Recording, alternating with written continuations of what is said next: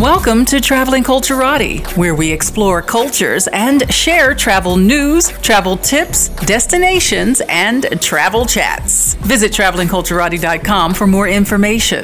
Well, hey there, fellow Culturati. Javon Harley here, your host and travel pro for Traveling Culturati. Have you joined our travel club yet? Well, what are you waiting for? The website is travelingculturati.com. We go to some fantastic places and we travel with some wonderful people.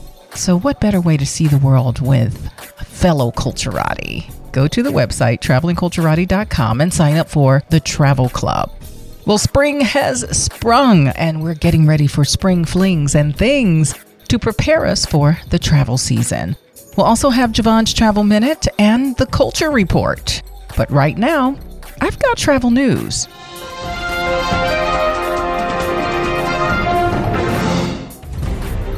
After slowly climbing back to normal, we can expect that summer 2023 is going to be the biggest season of travel we've seen in years.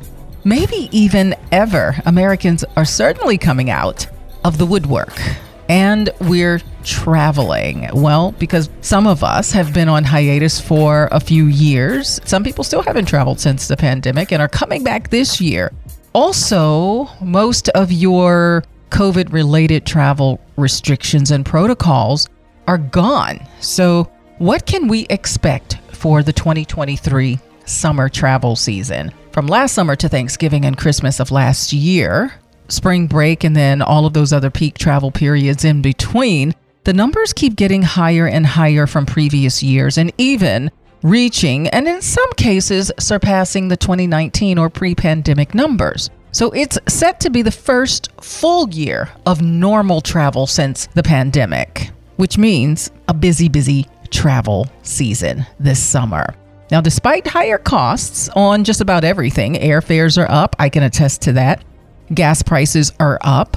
Even as we talk about a looming recession, we're really just at the point where we've prioritized travel and coming out of that pandemic. And most are saying, and I quote, "We gave up travel for years and saved money, so we're going somewhere this year." So as that calendar reaches the peak summer travel months, we're talking about June, July, and August. Don't be surprised if you're going to see it, especially at the airports. So here's what you can expect at the airports and on planes: longer lines for bags and security.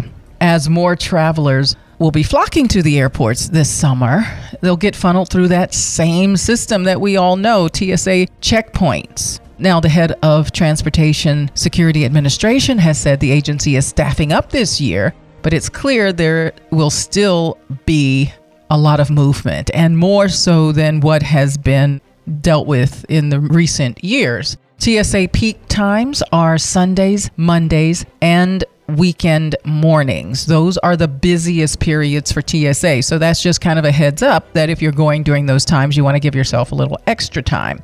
But it's not just the security checkpoints. We're also seeing long lines at the luggage drop-off. You know, the newer systems now, where you check in online and or at the kiosk at the airport. You get your luggage tag. You tag your bag yourself, but then you have to hand it off to the airline and stand in that luggage drop-off line.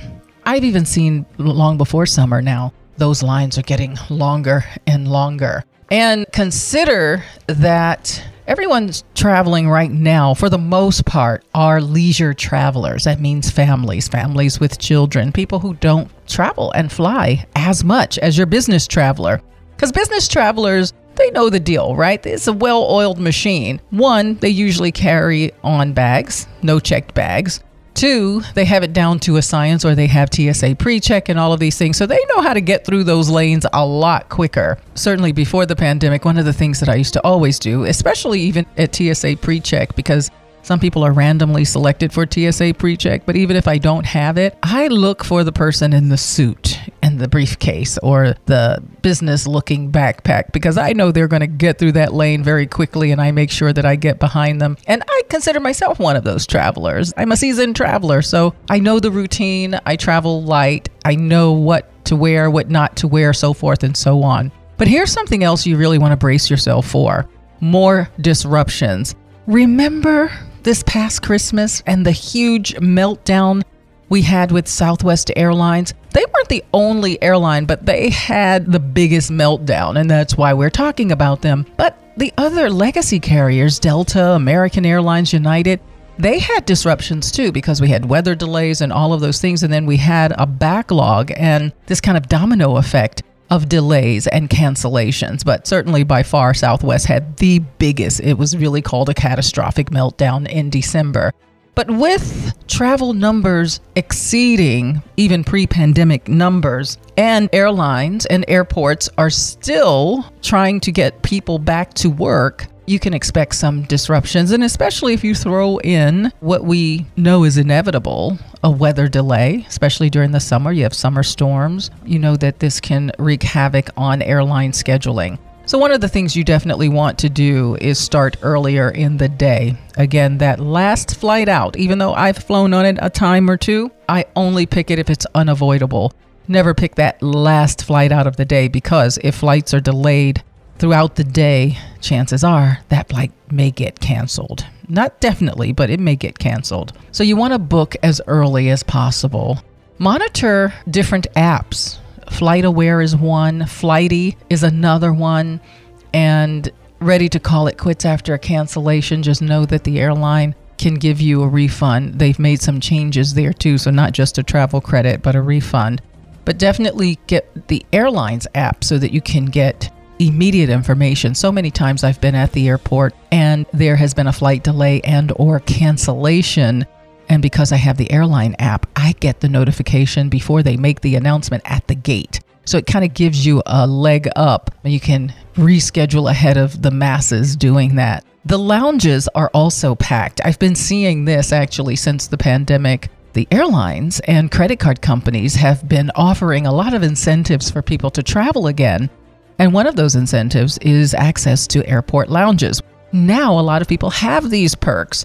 And you're finding the lounges are packed, both domestic and international. You might also find that if they're too packed, they may not accept non-airline visitors, meaning if you have a pass or if you have access granted by another source to that particular one, you may be denied. So make sure that you're aware of that before you head in. There will also be fewer flights to New York and Washington, D.C., citing air traffic control issues at some of the country's busiest airports. Federal regulators are encouraging airlines to reduce their flights into 3 major New York area airports and Washington, D.C. This will happen from May 15 to September 15. So you can expect some crowded flights because you're going to have fewer flights. United Airlines says that it is looking at some of its routes where it is reducing the number of flights, but it is replacing some of the planes with larger planes so that they can accommodate more travelers per plane. And then, of course, Europe, everyone is going to Europe this year. The top destinations, and this is based on travel searches online, are London, Cancun, Paris, Orlando, Rome. New York is there, Las Vegas, Tokyo, Seattle, and Miami. But certainly transatlantic flights are at the top of the list. You can consider London, Paris, Rome, and Zurich are the top ones. So the bottom line is 2023 for summer travel is going to be big. Just how big, we don't know yet. And let's see how the airlines manage everything. Are you a Maxwell fan? You know, the performing artist Maxwell? He has announced a new Las Vegas residency. It's going to be a limited engagement, and it'll kick off this August. It'll be August 9, 11, and 12. General tickets have already gone on sale, and he's set to release Black Summer's Night, the final album of Black Summer's Night trilogy that he started in 2009. the Las Vegas residency. It will be titled Night, the trilogy show.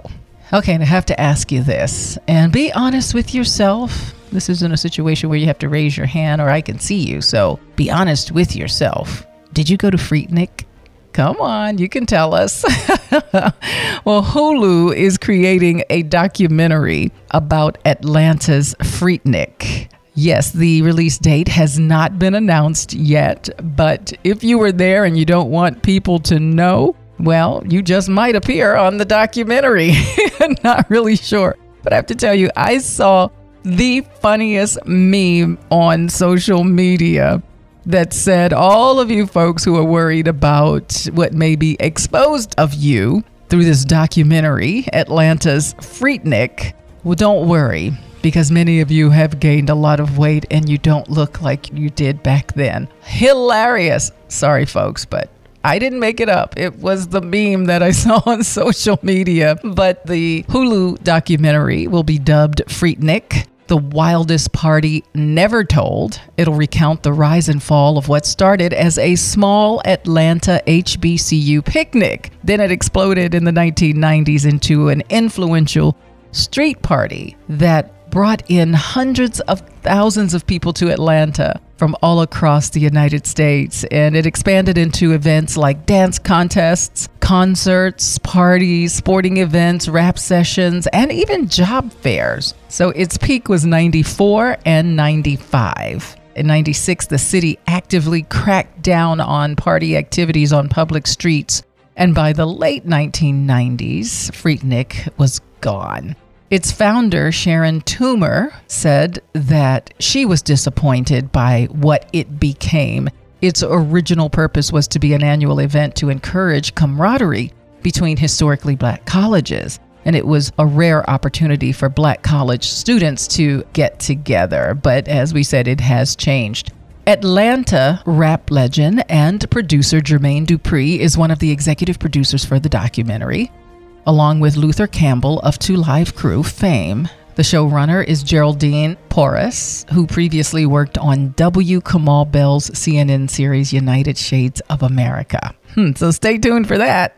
Hulu, Freaknik, The Wildest Party Never Told.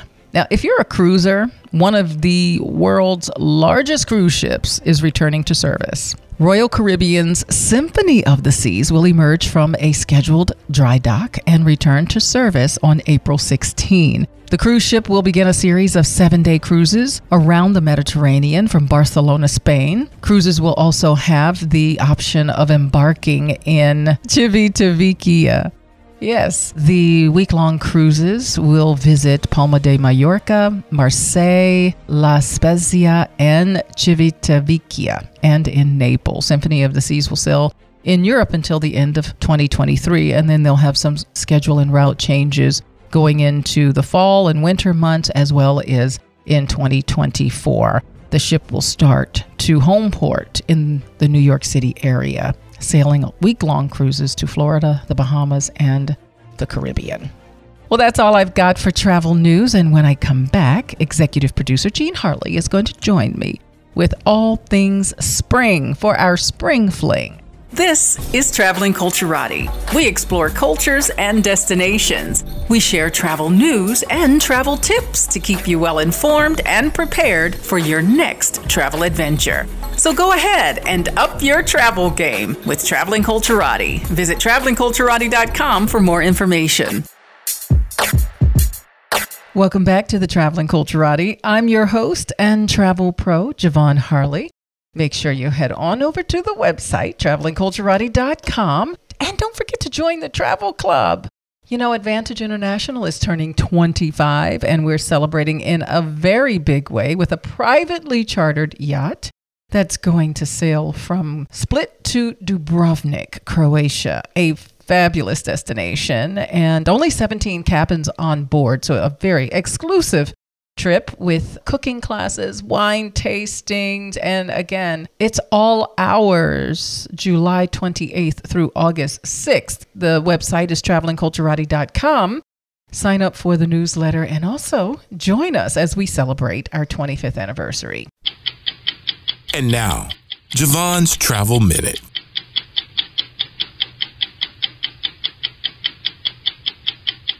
If you want to find out extra ways that you can get discounts that you may not think of memberships. Membership discounts will provide you extra savings when you're traveling, like AAA or AARP. If you're a member of those, you get discounts on rental cars, hotel accommodations, and other activities and attractions. Credit cards are a great way to save and to get extra discounts. You get upgrades, membership rewards, and extra discounts on things, maybe like buy one, get one, or get an additional night free at a hotel. Also, if you're out of town, yes, I know the whole travel business is based on people being in from out of town. However, certain places like department stores and restaurants may give you discounts if you're from out of town. Just as you may get an out-of-town discount, residents can get discounts as well for local attractions and hotel accommodations. Government and military. If you are employed by the government, if you are military, active or not, you can still get discounts very much like AAA and AARP. Hotels and other attractions, restaurants may offer discounts for military and government. You just simply ask and make sure you have your ID with you. Emergency and healthcare rates. Now, in a large part, a lot of these started with the pandemic period, but a lot are still left there, and there were some in place otherwise. So emergency and healthcare workers may qualify for discounts and rates, especially at hotels. Corporate and university rates. Yes, if you work for a large Fortune 500 company, check to see if they have special travel discounts for employees, and that could be locally and globally. The same with universities. You get discounts like student rates, alumni, and also family members can take advantage of that as well. So just make sure you check and see if there's some additional discounts that you can get when you're traveling. This is Javon, and that was your Travel Minute.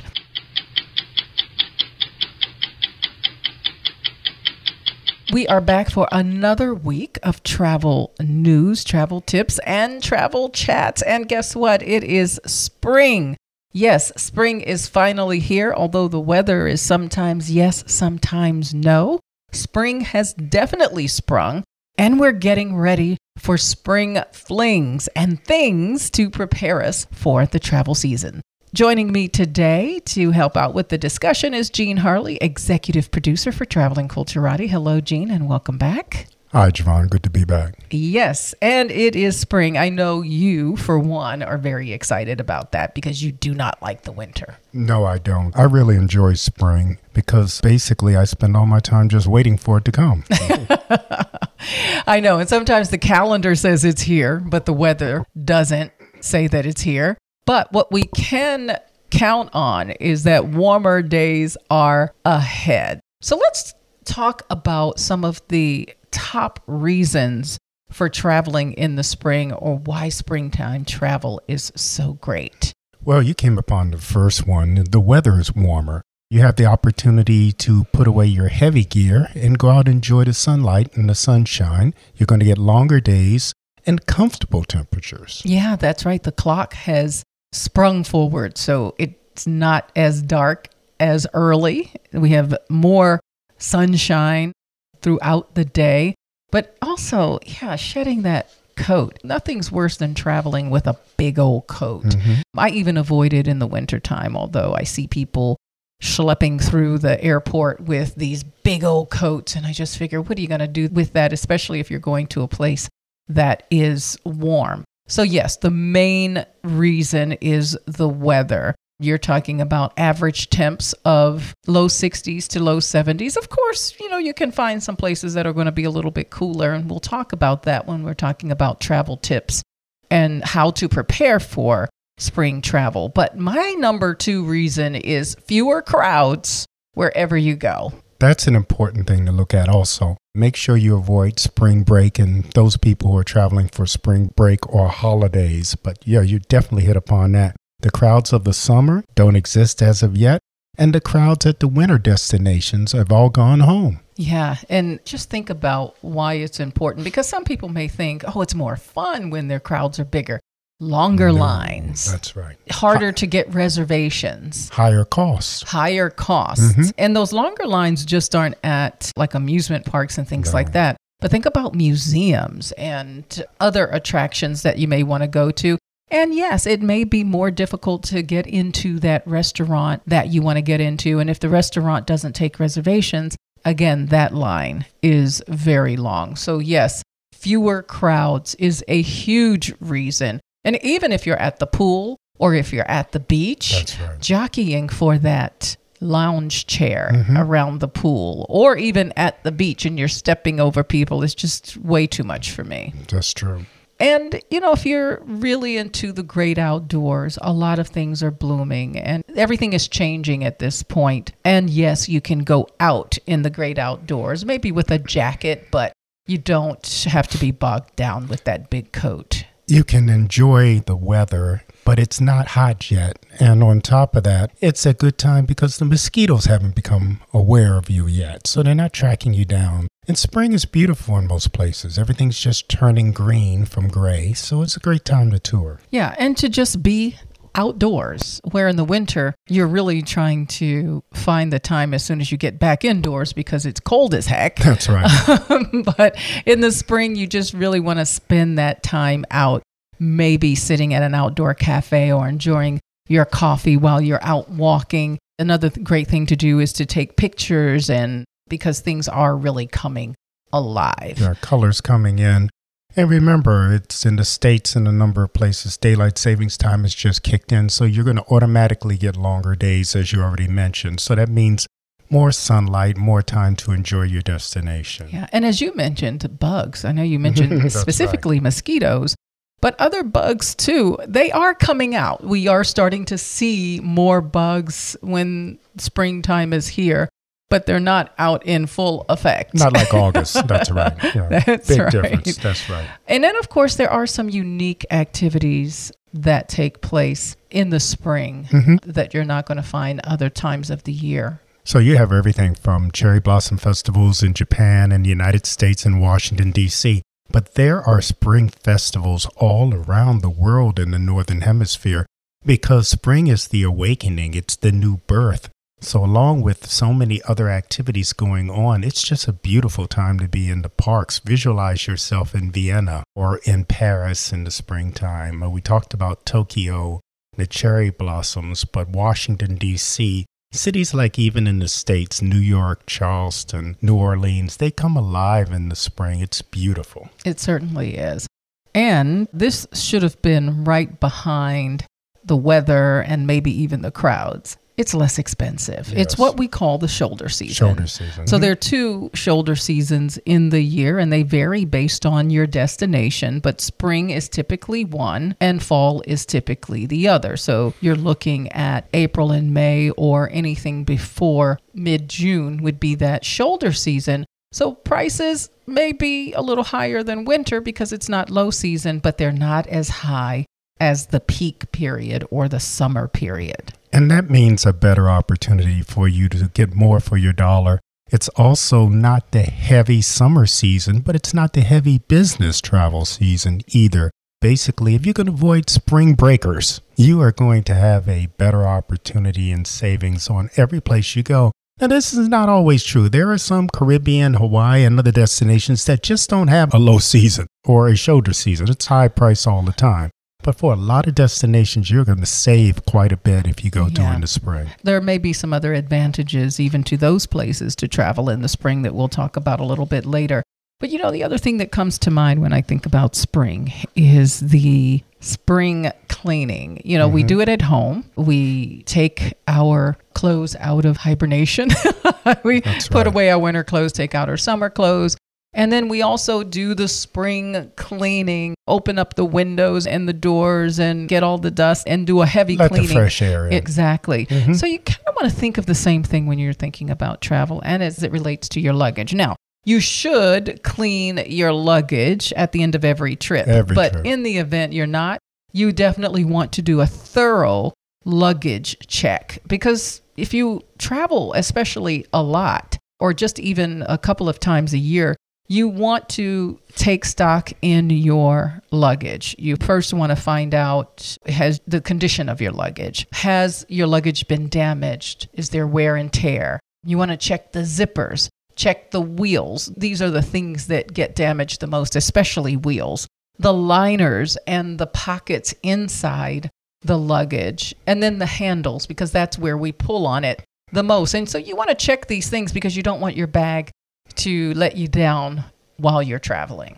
Especially as you prepare for that trip, you don't want to find out that that bag is no longer functional. And it's a good time. Prices are pretty good in the spring as they are in the winter for luggage. You can get a good price on there. But just think about all those people who didn't quite unpack and you find some surprises in your luggage. Clothes that were worn and maybe wet swimsuit that was put away and left in there, or even some food, a sandwich you forgot was inside the bag. So it might be time to replace that bag right now. One thing, like I said earlier, is that you definitely should clean your luggage at the end of every trip, because just think about where it's been, how it's been handled, who's handled it. You have dirty clothes, dirty shoes, and all of that. Now, two things regarding that is, one, I travel with a laundry bag. That's right. So that I can put my dirty clothes in the laundry bag, and then they're kept away from my clean clothes. And it should be the first thing you unpack. And it's the first thing you unpack. And then secondly, I have shoe bags. Even more important than laundry bags, you need to travel with shoe bags, because think about everywhere you're walking, everything you've stepped on. You don't want to bring that home. You don't want to bring that home, and you certainly don't want it touching other things in your luggage. That's right. So invest in shoe bags. They're very inexpensive. You can even take plastic shopping bags if you don't want to buy shoe bags. But this way you can put your shoes in there and it's safe and away from your clothes. But when you unpack, and certainly for spring cleaning, in the event you're not doing it every time, you want to clean those items. So your laundry bag should be laundered. Your shoe bags should also go through a cleaning as well. If they are not plastic and you can put them in the wash, you definitely want to do that. But let's talk about some other ways that you can thoroughly clean your luggage. One of the first things you want to consider when you come back and when you're checking your luggage, at all points, don't put your luggage on the bed at your destination or when you first come home, because you don't want to bring home anything that then is infesting your bed bugs or anything like that. You want to make sure that your luggage is clean, and when you bring it out of storage, open it up, clean it out, make sure everything's clean, spray it, whatever you need to do when you're checking it. And that's step number one. If you're living in a house, I think a lot of practices that we really thought about during the pandemic that made us just think a little bit more about sanitation, and that is bringing that bag in from outside. Yolanda, our healthcare professional, she always keeps her bag in the garage That's right. for a few days before she brings it in the Let house. everything die. Just in case, exactly. But spraying everything inside. And don't forget those liners and those pockets. That's right. Because we put things in there. So you want to wipe things down with sanitizing wipes. And make sure everything is clean and lay out everything and let it air out for a little bit, just like you did when you first came home. Before your first trip, this is a great time to do that spring cleaning of your luggage, as Javon already mentioned. Lay it out, check everything, and then check out before you start packing the clothes that you want to take with you, because they may have been in storage. You want to let them have some airing time too, because they've been in winter storage for 3 or 4 months too. Yes, and don't forget those packing cubes. If you're using packing cubes, you have to clean them individually as well.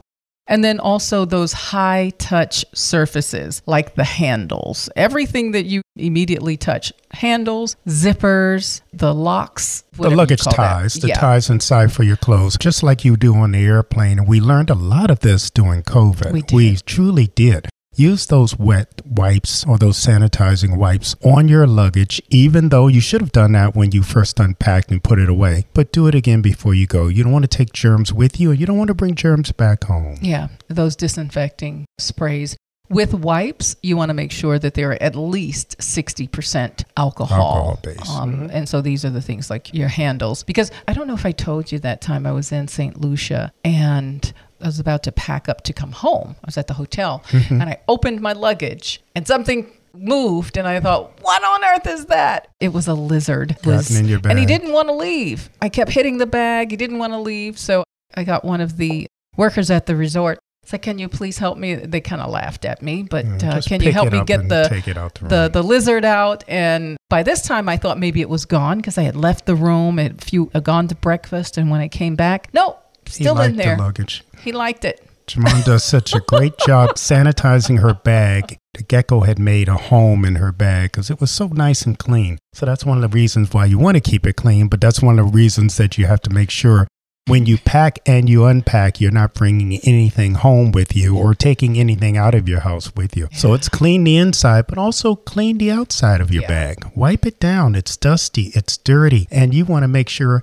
that you look good. You don't have to buy new luggage and you don't have to have expensive luggage, but you have to take care of what you have. Yeah. And you can bring things home now. Fortunately, the lizard moved, but when I came back from breakfast, he had gone up into one of the side pockets. And so we thought he was gone. But when we turned the bag upside down, there he was again. I could only imagine if I came home and opened my luggage. He would have been dead. And he was still in there. 39,000 feet and 40 degrees below, he would have been dead. So when you're spraying everything down, leave it open so that it can completely dry out before you store everything away. Another thing you want to take stock in, again, we're doing spring cleaning. So we want to clear out and restock our toiletry bag. Every time. I don't know if you're like me, but I do travel a lot. However, I think a lot of us have a toiletry bag that we keep in our luggage, and we don't completely unpack everything that's in that toiletry bag.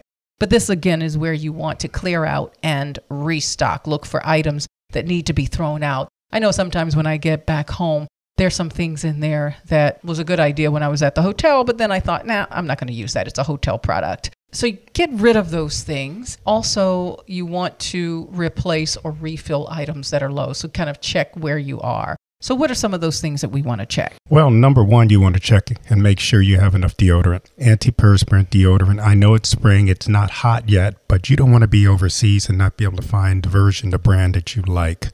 And nobody wants to be in close encounter with somebody who's forgotten or ran out of deodorant. So that's a big thing to start with. Toothbrush and toothpaste. Getting overseas. The first thing I always see with our groups, isn't this amazing? Everybody gets to the hotel and the first thing they call downstairs while we're at the desk is, do they have any toothpaste? Toothpaste should be number one on your list, even before deodorant that you want to have in there. Toothbrush, toothpaste, and floss. Floss. Yeah, It's so true. Then, you have your hair care products for the men. You want to make sure you have plenty of razors, not just one razor. And I'm not talking if it's temporary or refillable. You need to have replacements. You should be traveling like you're going to be gone for a month. Make sure you have enough shaving cream. But remember the 3-1-1 rule. Nothing over 3 ounces, folks.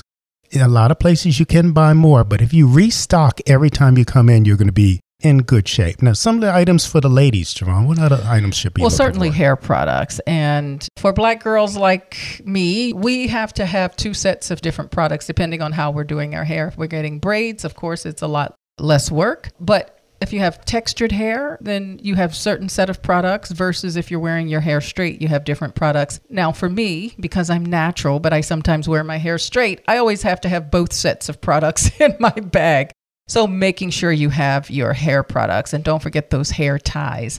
It's always a good idea to have a few hair ties and hairpins on board with you. Body products, skincare products. It's springtime, the sun's out, but even in the winter, you've got to have some sun protection. You want to have moisturizing cream, not just for your hair, but for your skin. So when you're out there, you'll have that.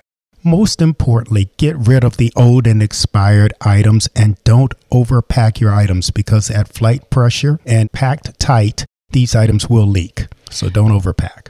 Now, just like your toiletry bag, you want to take stock and clear out, when necessary, your RX bag. Yes, I keep one packed, just like a toiletry bag. I keep it packed and in my luggage so I don't have to think about it the next time I'm traveling.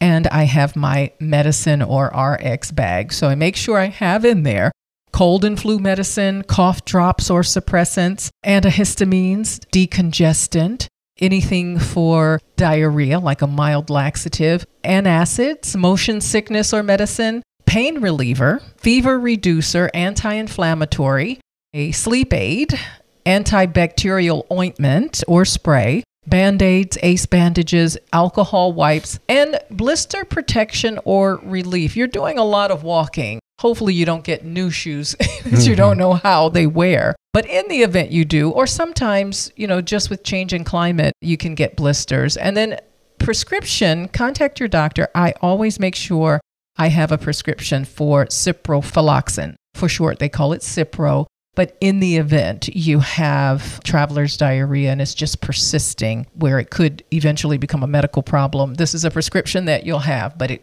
really comes in handy in the event something happens or you have a foodborne illness. Now, these are the most important items to check the expiration dates on to make sure that you have the most current version and they're not expired. Check your levels, how much you have, and more importantly, that they haven't expired, as Jean just mentioned. Now on more to the fun stuff. The reasons why or where you want to go for your spring fling, your spring vacations, your spring destinations. We talked about why it's a great time to go during spring, but what are some of those great places?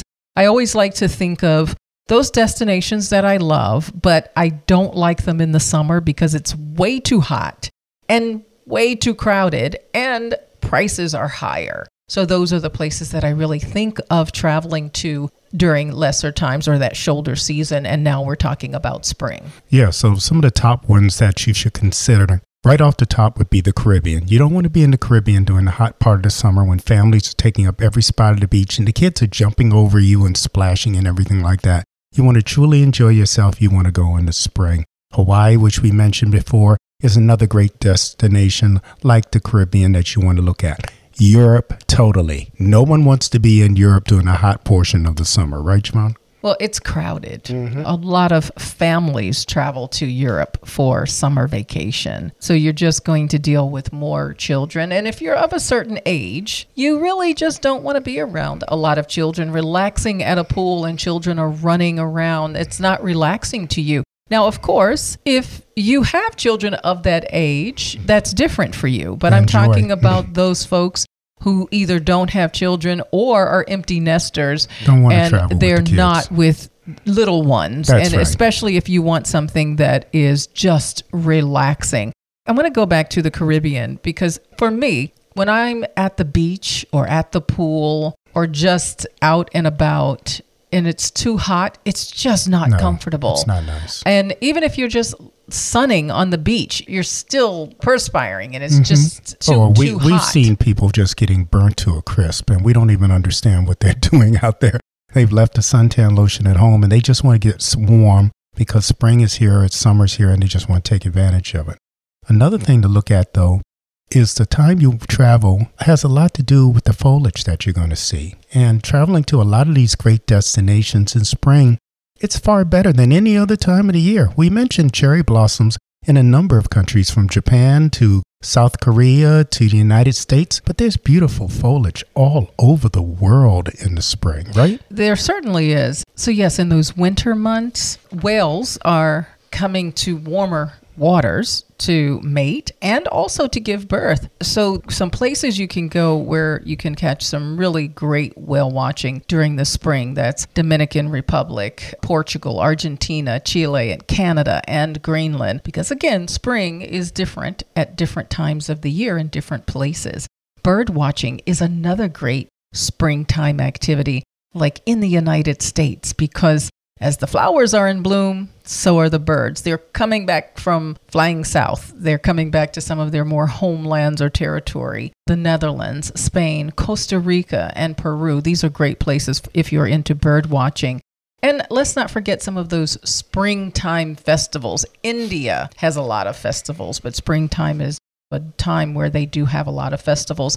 Thailand, Switzerland, Guatemala, Spain, Poland, and in Mexico as well. It's also a great time to get out into the national parks in the United States. Again, these are places that get very crowded in the summer. Yes. And if you're overnighting, if you're camping, finding availability The rates are higher in the summer and it's less availability. available. Yeah. The national parks have become some of our top destinations in the United States. And the waiting list to get in some of these parks is terrible in the summertime. So spring is a great time to visit them too. Yeah, it is. And the South in the United States, one of my favorite destinations, two actually in the United States, are in the South. And I have been in July and August and cannot stand it. All I'm looking for is air conditioning.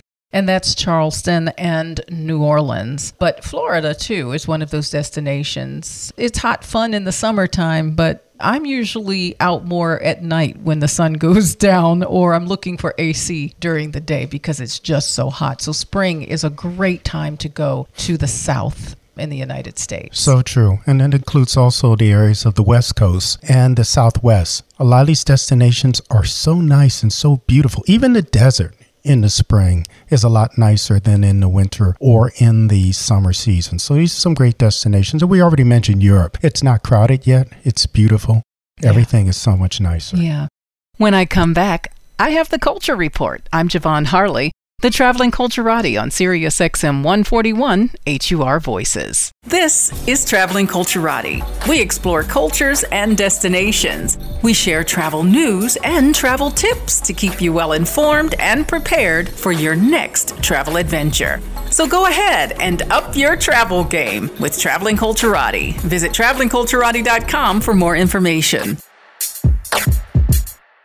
Welcome back to the Traveling Culturati. I'm your host and travel pro, Javon Harley. Make sure you head on over to the website. It's travelingculturati.com. And when you're there, you can peruse, but don't forget to join the travel club because we go to some fantastic places. And in true Traveling Culturati style, it's an immersive cultural experience. Talking about culture, this is the Culture Report. Culture is forever changing and reflecting what's happening in the society and with its people. It can be born of the arts, music, food, and sometimes politics and strife. This is the Culture Report. Chatting with me today is Susan Whiting, chair on the board of the Women's History Museum. Hello, Susan, and welcome to Traveling Culturati. Hello, Javon. It's a pleasure to be here. Yes, absolutely. And I was super excited. I do have to ask a question, though, because years ago, I was in Dallas, and actually for the show, I specifically went to Dallas and visited the Women's Museum in Dallas. Is there any affiliation after they closed? It's a great question. No, there is not. But what you've pointed out is the fact that we need to have a museum, or many museums and many organizations that focus on women's contributions to American history. But after that closed, the National Women's History Museum, I think simultaneously was working in Washington, D.C. to do a similar thing. And really starting with moving a very famous statue of the three women suffrage leaders into the Capitol Rotunda to celebrate the 75th anniversary of the ratification of the 19th Amendment. They said, we really need more than a statue, we need a place. And they began a long process of fundraising and lobbying to build a museum in Washington, D.C. that would represent women's accomplishments. And so in that process, because it was long, they built a very practical website to gather biographies and to put together exhibits and to provide a resource for everybody who was looking for women's stories and women's contributions to American history. And then began a set of different kinds of events called Women Making History in both Los Angeles and in Washington, D.C. to focus on some of those women, people you might know and people you really didn't. Think of the hidden figures kind of stories with Katherine Johnson. They were really ahead of their time, if you think about it, and providing resources that people could access all over the country. And so right now, the National Women's History Museum is the leading cultural institution for women's history by doing this online and by having biographies and virtual exhibits and special panel discussions and all kinds of programming from book clubs to cultural events and music online. But we always have wanted to have also a place where people could gather And COVID slowed that down a little bit, but I'm really excited to tell you, and the timing is perfect, that we have just opened our first physical exhibit at the Martin Luther King Jr. Library in Washington, D.C. That is Washington, D.C.'s central library, and it's a beautiful Mies van der Rohe building. And we opened last Thursday, actually, on March 30th, an exhibit called We Who Believe in Freedom, Black Feminist DC, and it is an exhibit focusing particularly on 10 women, but it really covers 20 women who lived in DC, whose lives and work over the last 100 years not only affected people in Washington, DC and Black women, but actually all women, and in fact, all of us in the United States through some of the groundbreaking work they did in civil rights and in the arts and in all kinds of things that created legal positions that actually have had a much larger impact beyond Washington, D.C.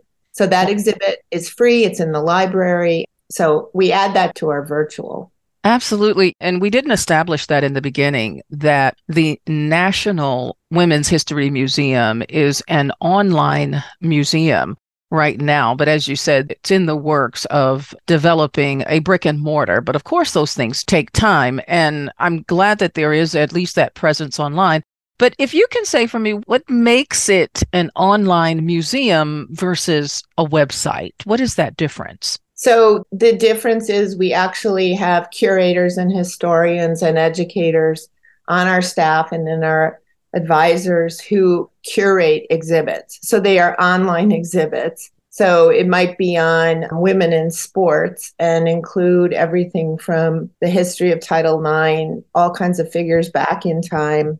But they're curated just as an exhibit that you would see as you walked into a physical location. And we have virtual field trips that we do for schools. We produce educational material for teachers, lesson plans, etc. So it has both the historical and academic background around specific exhibits. We also do have some small collections. And for example, at this new exhibit we just opened last week, there's also a very interesting, powerful piece of art that is called the Glass Ceiling Breaker sculpture. And it is a glass portrait of Vice President Kamala Harris by a Swiss artist, Simon Berger. And it is actually very, very large, but it's shattered glass that really is her portrait.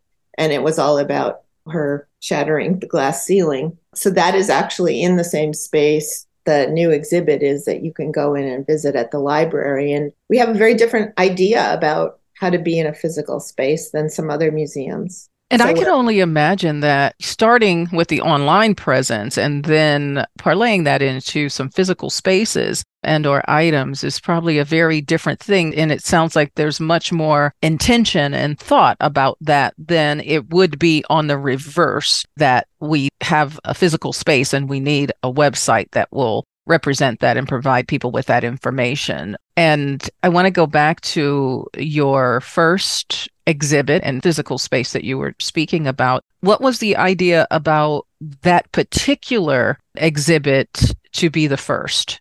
It's a great question. So COVID changed so many of us and the way we think about everything from work and our lives and everything else. And as we have this very strong digital presence, we have over 5 million visitors to our website. It's very well attended from all over the country and the world, actually. But we did want a place. And what we started to think about was we wanted really to be in a community center, in a place where it was accessible to everybody and inviting. And at the same time, the Martin Luther King Jr. Library had just been renovated. It is the central library. It's in a fantastic location in Washington, D.C. for visitors and for residents. And they needed not-for-profit groups to come in and help them fill the space. And we thought, well, here's a perfect match. And so we became the museum in residence at the library, which has everything from storytelling areas and podcast spaces to auditoriums and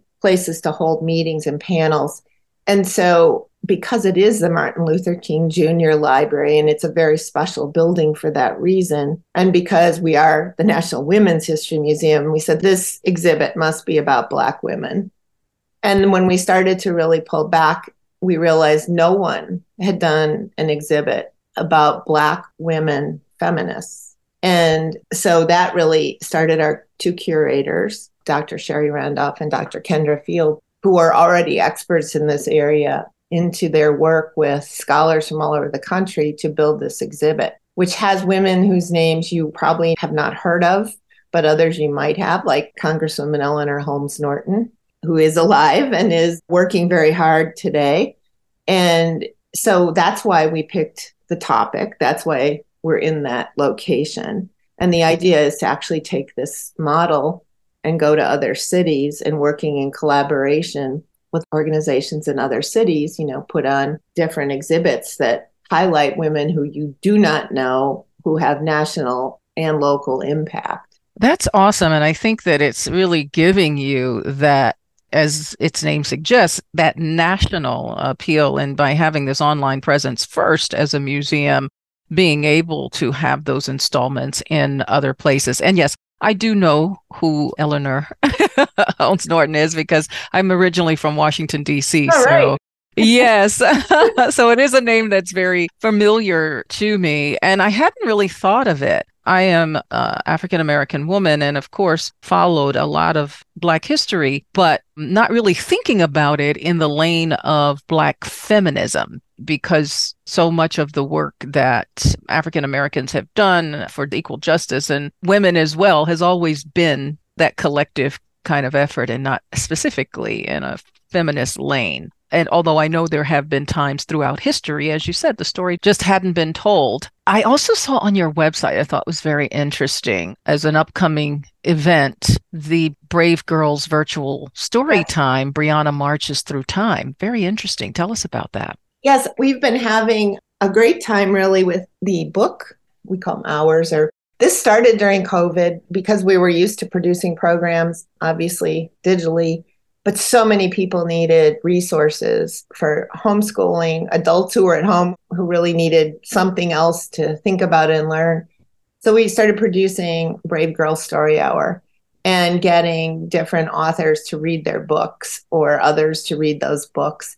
And this is another thing where, in collaboration with libraries, we can really do a lot. So we can live stream a book hour in a library, but we can also have the author reading.